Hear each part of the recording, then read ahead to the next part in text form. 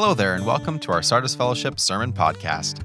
My name is Richard Frankowitz, and I'm the Youth Director here at Sardis Fellowship Baptist Church. This week, we have a guest speaker, Brendan Heppel, who will be giving the last message in our two-part mini-series called Fear and Doubt, Enemies of Faith. Thanks for listening, and enjoy. We on? Oh, right on. Thank you, Dad, for that introduction, and hello, Sardis Fellowship. I'm happy to be here with you today, and slightly terrified. I told my mom, I'm like, if you see me turning left on the highway, I am not going to Nineveh. That is what that means. But, I mean, honestly, though, who here has been afraid before? Okay. Yeah, the truth is, I believe that we've all been afraid at one point or another in our lives, and this is that point for me, but we become fearful for all sorts of different reasons. Usually, fear has to do with the circumstances that we're facing. If we feel threatened or in danger, we will most likely respond in fear. Okay, here's a little bit about me. I am totally afraid of doctors with needles. That is top of the list for me.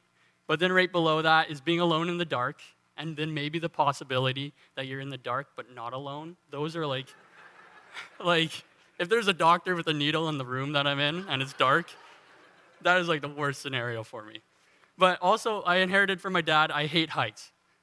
These are the three things that they're the ingredients to making me terrified.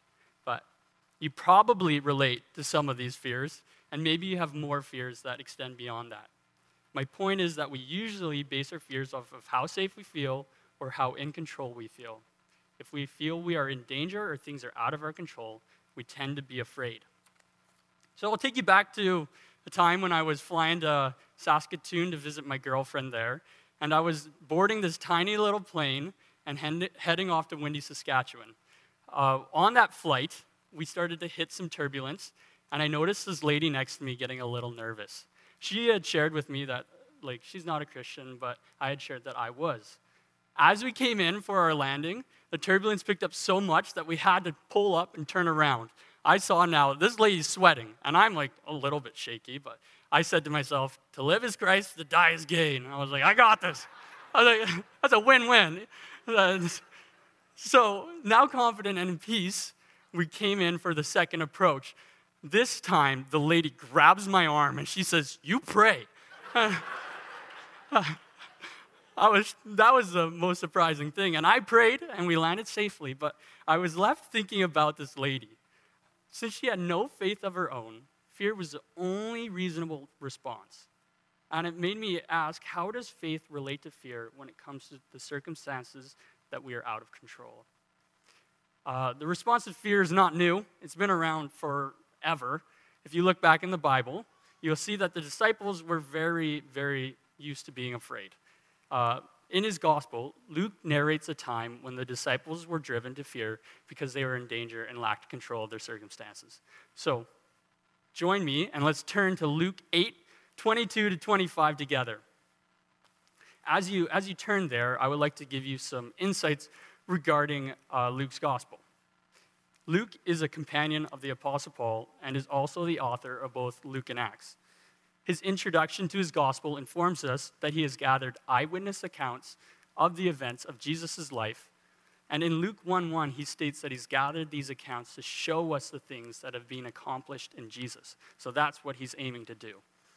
So prior to our passage, Luke has narrated the events coming up to Jesus' ministry, as well as the beginning stages of his ministry. Up to this point, he's been picking his disciples and begun traveling from town to town, sharing the good news of the kingdom of God. So our passage, it picks up in the middle of his ministry, and Jesus has come through Capernaum, and now he decides to cross the Sea of Galilee. So this is from the ESV here, and in 8:22, Luke says, one day he got into a boat with his disciples, and he said to them, let us go across to the other side of the lake. So they set out, and as they sailed, Jesus, fell asleep. Okay, so they're going sailing across to the other side of Galilee. The thing about this lake is that it's surrounded by mountains. It's in a little valley, and windstorms will suddenly and severely occur upon this lake. That just so happened to the disciples and Jesus on this little adventure. So Luke continues saying, and a windstorm came down on the lake, and they were filling with water and were in danger. Here we're getting a picture from Luke of the circumstances that are facing the disciples. They're losing control to waves and wind and water, and they're also scared because they're realizing this is seriously dangerous. This is their recipe for fear. They may not be in a dark room or with a doctor and a needle, but they are facing circumstances out of their control and that pose a threat to them. And so we see their response. And they went and woke him, saying, Master, Master, we're perishing. They were scared to death. We're dying. We're going to die. They were like the woman sitting next to me on the plane. They allowed their lack of control and their this danger to make them afraid. They calculated all their circumstances and they said, you know what, this outcome is not going to be good. Of course, their response may not have been as thought out as I've presented it, but I'm trying to illustrate that they responded out of what they figured was necessary based on their circumstances. Okay, so for the last 2 summers, I've worked on a chicken farm, and one thing you learn from working with chickens is that they are so easily scared. It's like you scare one, and then the next one gets scared, and then it just spreads throughout the barn. So what they will do eventually, if you do not calm them down, is that they will go to the walls and eventually make it to the corners and suffocate each other from piling on top of each other. It's so unnecessary and so overboard, and you wonder, why are they so afraid? Because you'll enter a barn 1,000,000 times and maybe not hurt a bird once, and yet they still will all get scared. As a farmer, I recognize how ridiculous their fear is. No matter what you do, they will be afraid. And I just wish they would trust me enough not to almost kill themselves and create a lot of work and nerves for me. That's what I just wish. And I don't mean to do the disciples a disservice here, but they looked a lot like these chickens because their fear was so ineffective and unnecessary. And I imagine that Jesus was like me, like the farmer, that he hoped too, that they would trust him instead of responding in this way. And so Jesus wakes and he rebukes the wind and the waves. And at the sound of his command, the winds and the waves ceased, and there was a calm. In a moment, Jesus speaks peace into chaos. I try to think of what that would be like, and the closest comparison I can come up with as someone who's scared of the dark is like when you're in the dark and you're like, I just saw something move. And so you dash towards the lights and you flip them on, and then you realize it was just nothing, and it's just peaceful in your room and you're safe. That's the closest comparison I have. Jesus calming the storm must have been like turning the lights on in a dark room. So how do you respond when the greatest threat that you have listens and obeys Jesus? What is that like when he's in control, even of the things that we fear the most? In this situation, I just imagine those disciples when Jesus speaks and the wind and the waves obey him. I imagine that they're frozen, like jaws dropped to the floor, and kind of like those knees trembling like mine are right now. And then but then Jesus ends that moment of silence, and he just asks the question. He says, where is your faith? Just a simple question. And you see, Jesus had faith that God would bring them to shore because he knew the things that God willed for him to accomplish as the Messiah. Jesus was confident in his identity and confident in the authority that belonged to him. And the disciples knew that Jesus was the Messiah. They had left everything to follow Jesus as the Messiah, but in that moment, they do not show a faith in him as the Messiah. They do not show that they're confident that God will bring forward what he has promised. So what's to fear when the Messiah, your Messiah, our Messiah, has authority over things that are out of our control, the circumstances that are dangerous and fearful to us? Like, what if Jesus is in control of that? What is to fear? So Luke ends this passage by noting that the disciples were afraid and they marveled, saying to one another, who then is this that he commands even the winds and the water and they obey him? There's a distinct shift in fear there. From they're like, the water, we're going to drown. And then they're like, whoa, wait a minute. We were so focused on that, but who is this guy that just spoke to the water and it obeyed him? Not acknowledging who Jesus was far more worthy of fear than the storm was, because if you miss that, you miss something so important, and the disciples were beginning to realize that. I believe that Luke is intentional when he ends his passage right there. He ends with this question. I think he wanted his original audience to ponder this question, and I believe it is important for us to ponder that same question. For all of us who are so easily frightened, do we acknowledge that Jesus has the authority over our circumstances? Because if we miss who Jesus is, then we miss the point that Luke is sharing with us. If we miss who Jesus is, then we have every reason to be afraid because we have no hope. But when Jesus speaks and restores peace to the chaotic waves, we are given hope that maybe Jesus is truly more than who we often are giving him credit to be. Maybe the authority of Jesus over all of creation has more power in my life than I realize that it does. Many have misidentified Jesus and as a result miss out on the true message of hope that is available to those who believe. But Luke doesn't want us to miss who Jesus truly is.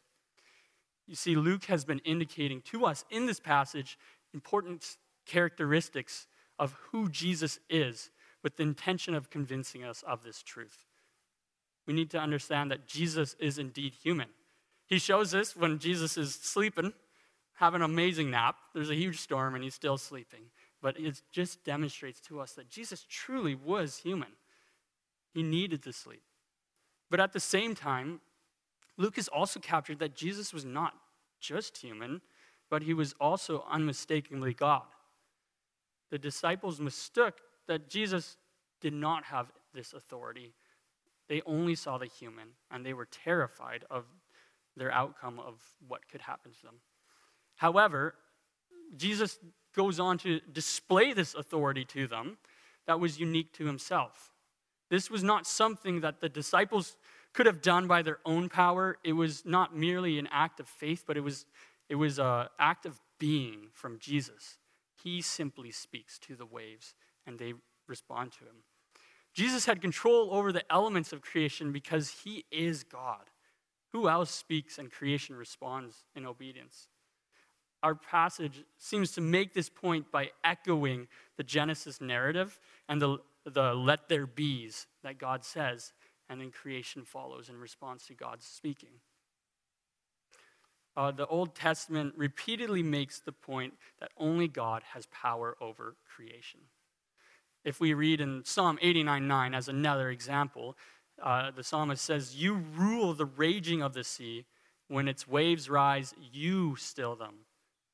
So Luke is just hammering home this point that Jesus is doing something that belongs to God, and that's because Jesus is truly God. So Jesus asked the disciples, "Where is your faith?" Do they really trust that Jesus is the Messiah? And if so, what does that mean for them? Do they believe that Jesus has complete authority over every circumstance in life? And if they did, would they respond differently? That's what Jesus is making clear with this question and what Luke is emphasizing. That the person of Jesus allows us to have a different response to circumstances that would normally be worthy of fear. So how do we relate to this? We're not literally in a sinking boat, but we do all face fear and we do live fragile lives. We all have circumstances that threaten our safety and that are out of our control. So how do we respond? We get a choice. We get a choice because we have the confidence that Jesus is who he says he is and that he is who Luke is testifying to him to be.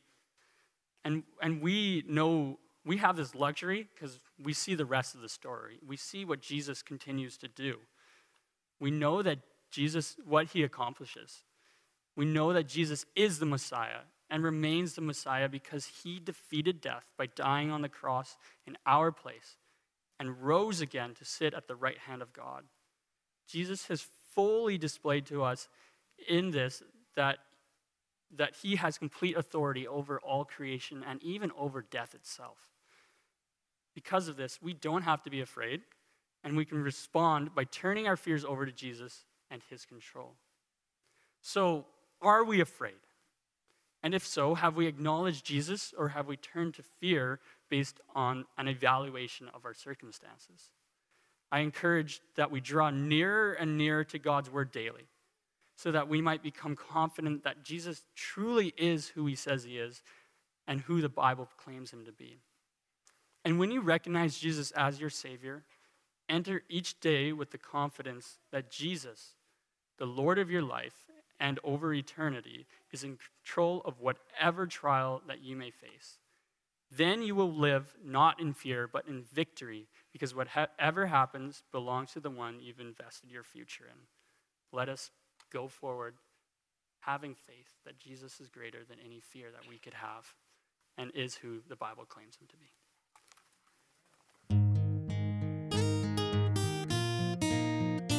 Thanks for listening to our Sardis Fellowship Sermon Podcast. If you'd like to learn more about our church, please check out sardisfellowship.com. Have a great day and God bless.